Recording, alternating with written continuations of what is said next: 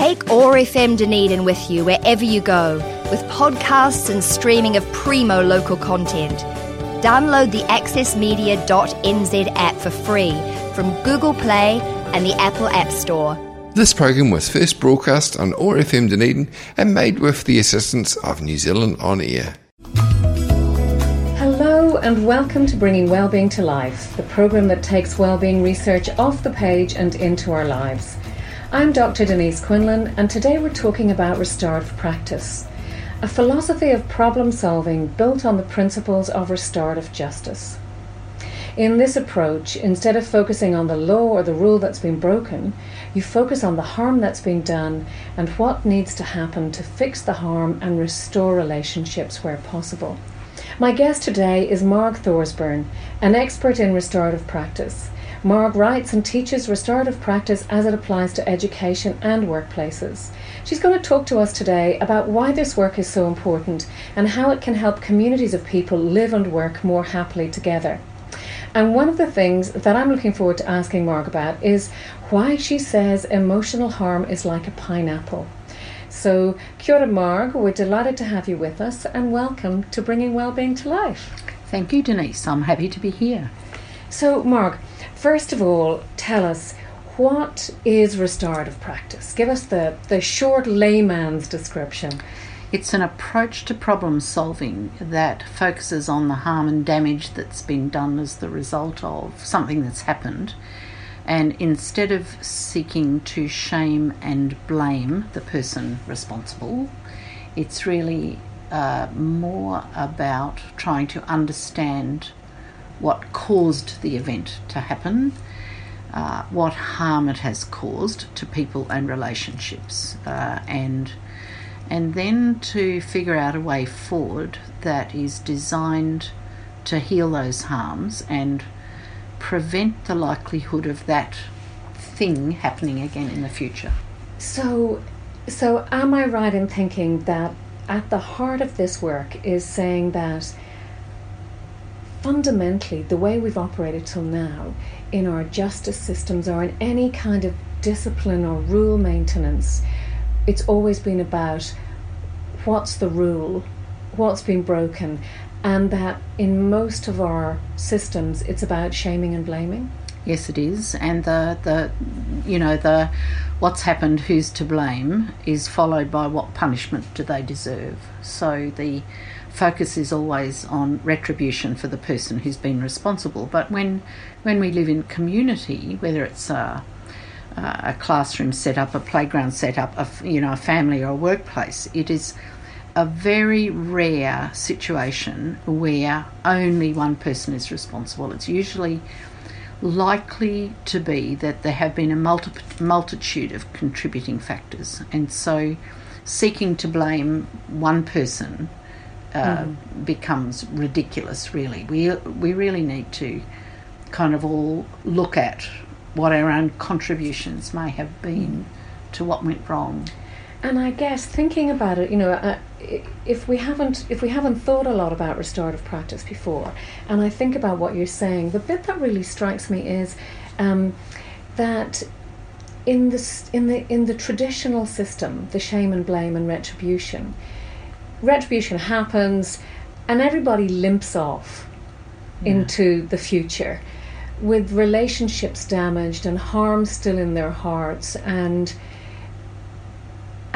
nobody's functioning as well as they were or as we'd like them to. No, because punishment is not empowered to heal, and a process that's worth its salt will mean that both the person responsible and the people harmed all have the possibilities of healing, because we are warm-blooded hairy mammals who live together in herds of one size or another, or in community if you like, and the health and well-being of the community either makes it possible for us to thrive or to get along or just to live a dreadful life. So the link to well-being is incredibly important, that we have to return to a place of well-being in relationship. And in New Zealand, my understanding of that term is whanaungatanga or whakawhanaungatanga. So that I am, this is a quote and I don't know where it comes from, but I am because we are. And so if we are isn't any good, then I'm not much good either. Yeah.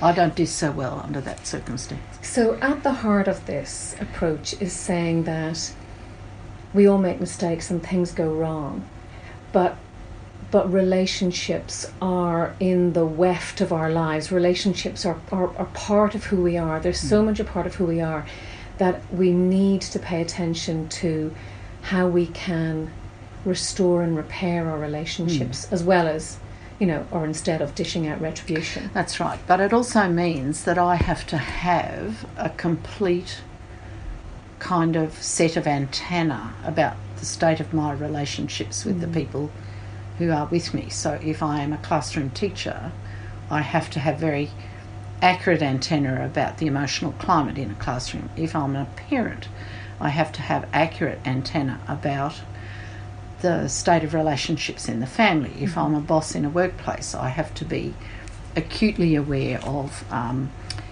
what the climate is, the emotional climate is like. And so if you have an approach to problem solving which is about naming, shaming, blaming and punishing, then people can't live peaceably together. They will live with one eye out for all of the ways that they're going to get into trouble. It doesn't breed honesty. It doesn't breed collaboration. It breeds fear. So you're saying, yes, we've lived under name and shame and retribution systems for a very long time, but it doesn't have to be like that. No.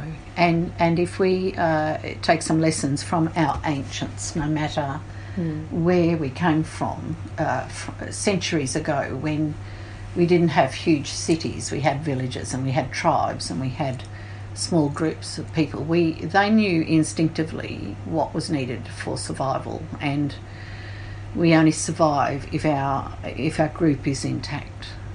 So, they had their own methods which were probably deeply restorative in putting Humpty back together again when something went wrong. Because that's the thing, isn't it? Whether you're in a family or a school, when there's a big bust-up and there's, people are hauled off to offices, or there's big sit-downs, or so-and-so's not speaking to so-and-so, there's a tomorrow. And we all have to front up and see each other at the next wedding, birthday, class situation. Yeah.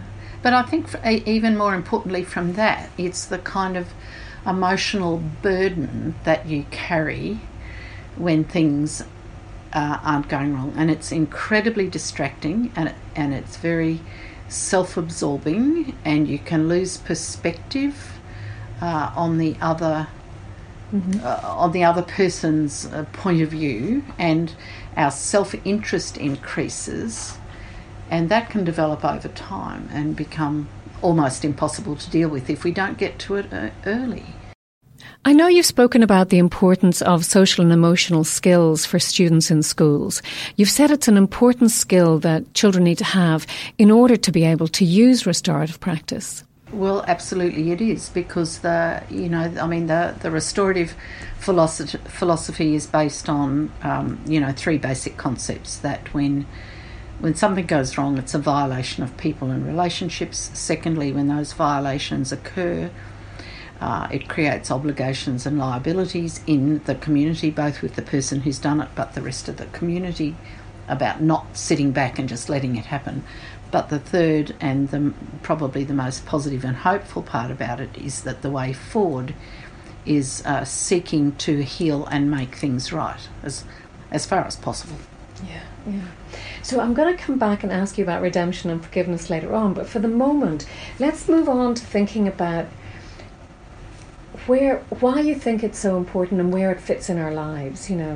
I know you've said it in the past that restorative practice can apply from very small moments to giant ones. So talk to us a bit about where it fits and and how it applies.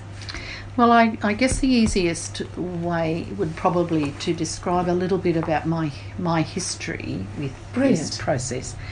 So I guess if I think back to the time when I was a school counsellor in a high school, and I had been tasked with a colleague of mine to develop a whole school approach to bullying.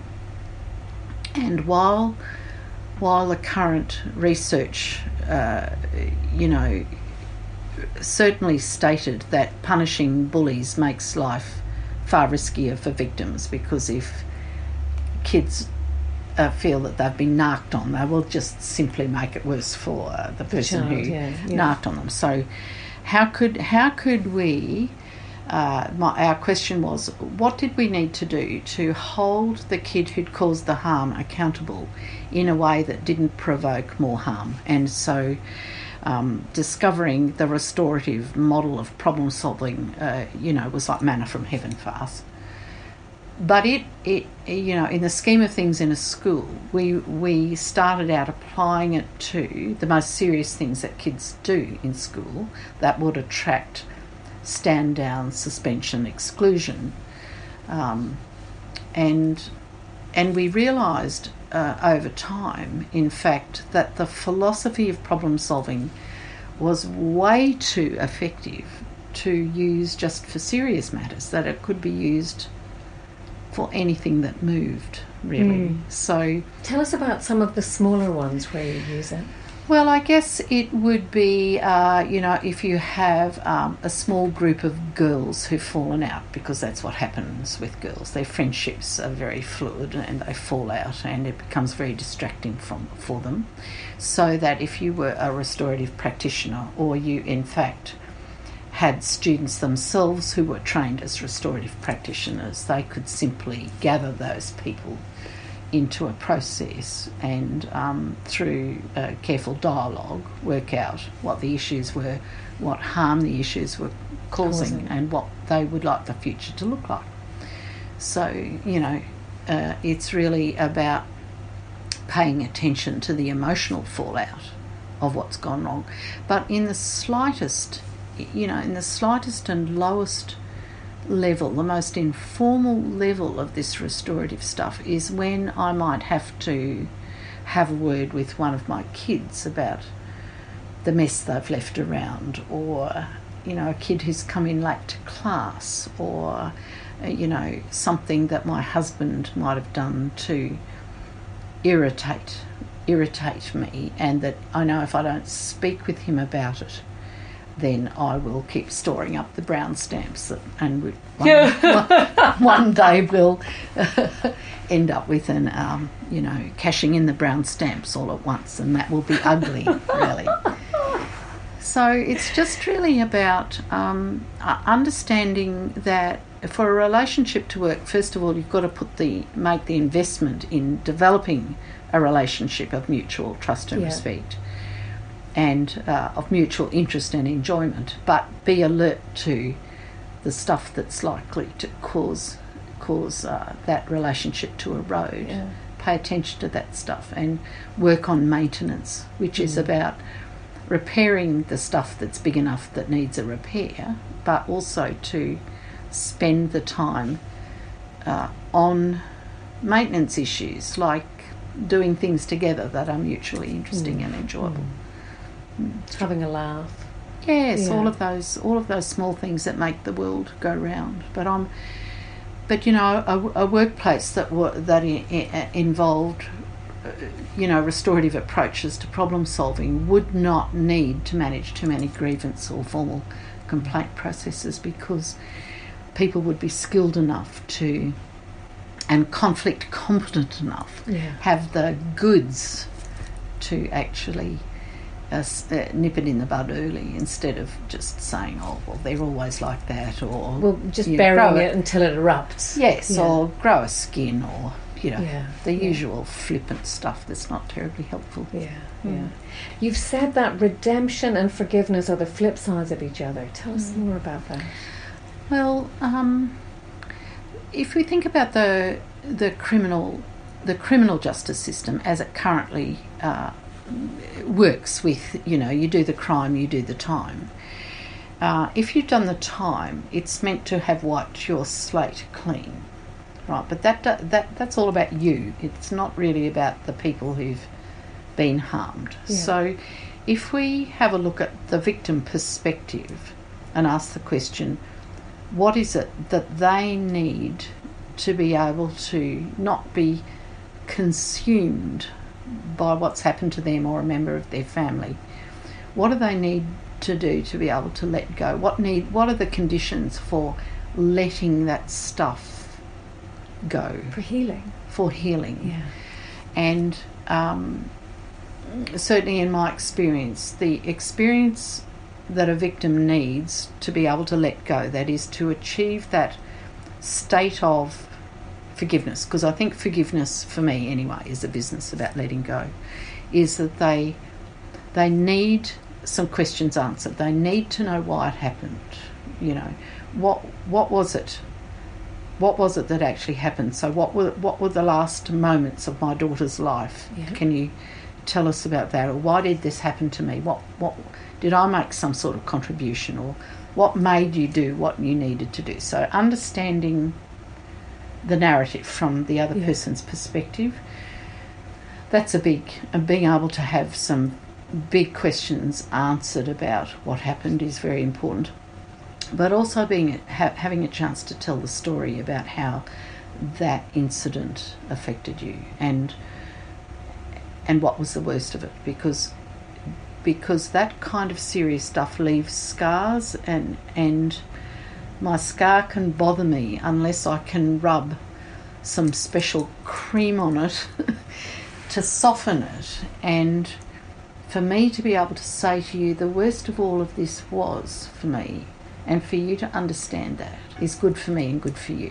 I'm really struck, Marg, as you're talking, by the fact that, you know, we have organisations in many countries calling for being harder on criminals and tougher sentencing, as if this is the only thing we can do to make it better for their victims. Whereas in fact that does nothing for the victims. And it does nothing for the perpetrators either, because there is, in going to jail, the jail term is not redemptive.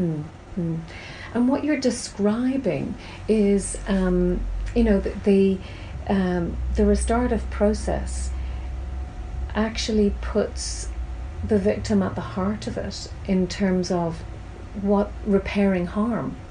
And so it's really intriguing to me that an approach that has the victim at it and their well-being at its core, and healing and reducing harm on both sides, is regarded as a soft approach by some people. Because they don't understand what's at stake. They don't understand what it is to be a victim. So it's usually an outsider looking in.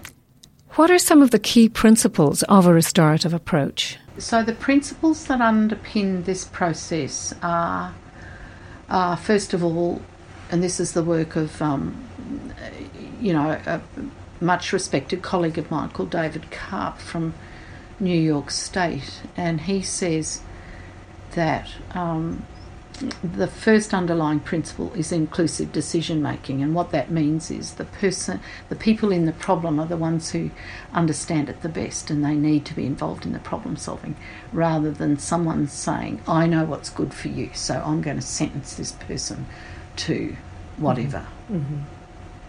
So, you know, I mean, I think there absolutely has to be room for incarceration of people who are terribly unsafe for others.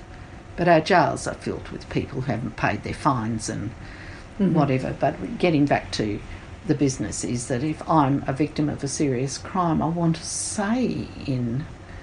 voice in the process. Yeah. Secondly, the second principle is about active accountability, and that is it's a face-to-face component. So currently, as the court system stands, the prisoner, the perpetrator, is in the dock. The victim sits in court and watches the proceedings but has no voice, unless occasionally they're asked if they'd like to read a victim impact statement out before sentencing. Well, that is not, for me, that is not true face-to-face accountability. And, you know, in terms of the business about, you know, this is soft, fluffy, warm, tree-hugging, stir-fried sandal stuff, there is nothing harder for both the victim and the perpetrator to sit in the same room together and tell each other their stories. And that goes from what I hear, and that goes from whether you were a machete-wielding murderer in Rwanda, Yes. through any kind of violent offence in the Western world, through to sitting in a room in your school, age 13, with your peer that you've hurt and their family and your family present. Yes, and talking about the ugly stuff that you wrote on Facebook about them. Yeah. That it keeps it brings us back to our shared humanity, I think. Absolutely. That we are all people, and the things that we do have impact on our relationships. Yeah. So back to the rest of the story about the underlying principles. So we've got inclusive decision making, face-to-face active accountability. The third principle is about focusing on the future. Can't do anything about the past. We can talk about the present in terms of this is what it's like for me now, but then we've got to turn our eyes to the future and say, so what do we need to do now to make this right and prevent the likelihood of this happening again? Interesting, because I see, I'm thinking about, the links to well-being, and obviously the relationship piece is massive, but also this is future focused, and it's encouraging hope and optimism. Oh, absolutely. Which we know supports well-being. Yeah. So if we go back to the business about the pineapple. Ah, you lovely woman, well done. Is that what we haven't ever understood in the past is the nature of emotional harm. And so our processes need to be transformational. They need to be able to take the pain away from people and replace it with optimism and hope. So when I think about emotional harm, I think about both ends of a pineapple. When you pick up a pineapple, every part of it is prickly until you take the skin off, obviously. So whether you're the victim of the harm or the perpetrator of the harm, either end, it's not a happy place. And so... And even the sides are rough. Oh, yes, absolutely. If you're the parent of a person or the friend or... Yeah. So then the job in becoming conflict competent is recognising that aside from tackling what the issues are and putting plans in place, that we actually have to remove the burden of the weight of the shame and the distress and the fear and the anger and the disgust. We have to be able to transform that into hope and optimism and feeling respected and validated, even if you are the person who's done the wrong thing. It is critical. It's a massive piece of work, isn't it? It is. And so worthwhile. Which brings me to our last question. We have literally a minute to go. So 2 last questions for you, Marg. If you could only do one thing to help people for the rest of your life, what would it be? Is to help them understand that there is nothing that we do or we don't do that doesn't have an impact on someone else, and that if you stuff it, you have to fix it. If you stuff it up, you've got to fix it. So helping people to have that appreciation. Yes, wow. And that we don't live in isolation. That I am because we are, and if we are isn't doing so well, then we need to do whatever we need to do to restore. And that work is what you currently do. Yes, it is. How nice to be doing what you really want to do. Yes. So final question. What's your go-to strategy that you use to boost your own well-being when you might feel frustrated or down?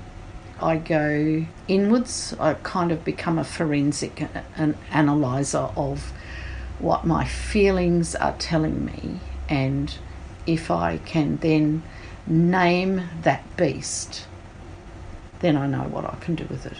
So that's coming back to that appreciation, that emotional, you need to understand the data that's coming in and being able to make sense of your own emotions and the information they're giving you in order to make a sound decision about the future. Yes, absolutely. So I've got to know myself. Yeah. And it runs counter to what most of us have learned to do in practice, which is bury it. bury it and look at it much later. So, well, the problem with burying it is that it backs up, you see, and that at some stage the dam wall will break, and then you're in a worse state because you haven't dealt with the small stuff. Keep the small stuff small. So these are lovely messages we are taking away from you today. Marg, thank you very much for talking to us. I will leave here definitely more attuned to not collecting brown stamps and dealing with the small stuff when it's small, and acknowledging that if there's harm done, it's harm done to both people. And if I want to be able to move forward in relationship, I need to acknowledge that and work out what we're going to do to repair harm and restore relationships. So that's exactly right. You've passed the test. Thank you very much. You've been listening to Bringing Wellbeing to Life on ORFM Dunedin. If you'd like to listen to a podcast of this show, you can find it on or.org.nz or at nziwr.co.nz. I'm Dr. Denise Quinlan. Thank you for listening. This program has been brought to you by the New Zealand Institute of Wellbeing and Resilience. For more information on how schools, communities and workplaces can grow their wellbeing and resilience, go to nziwr.co.nz.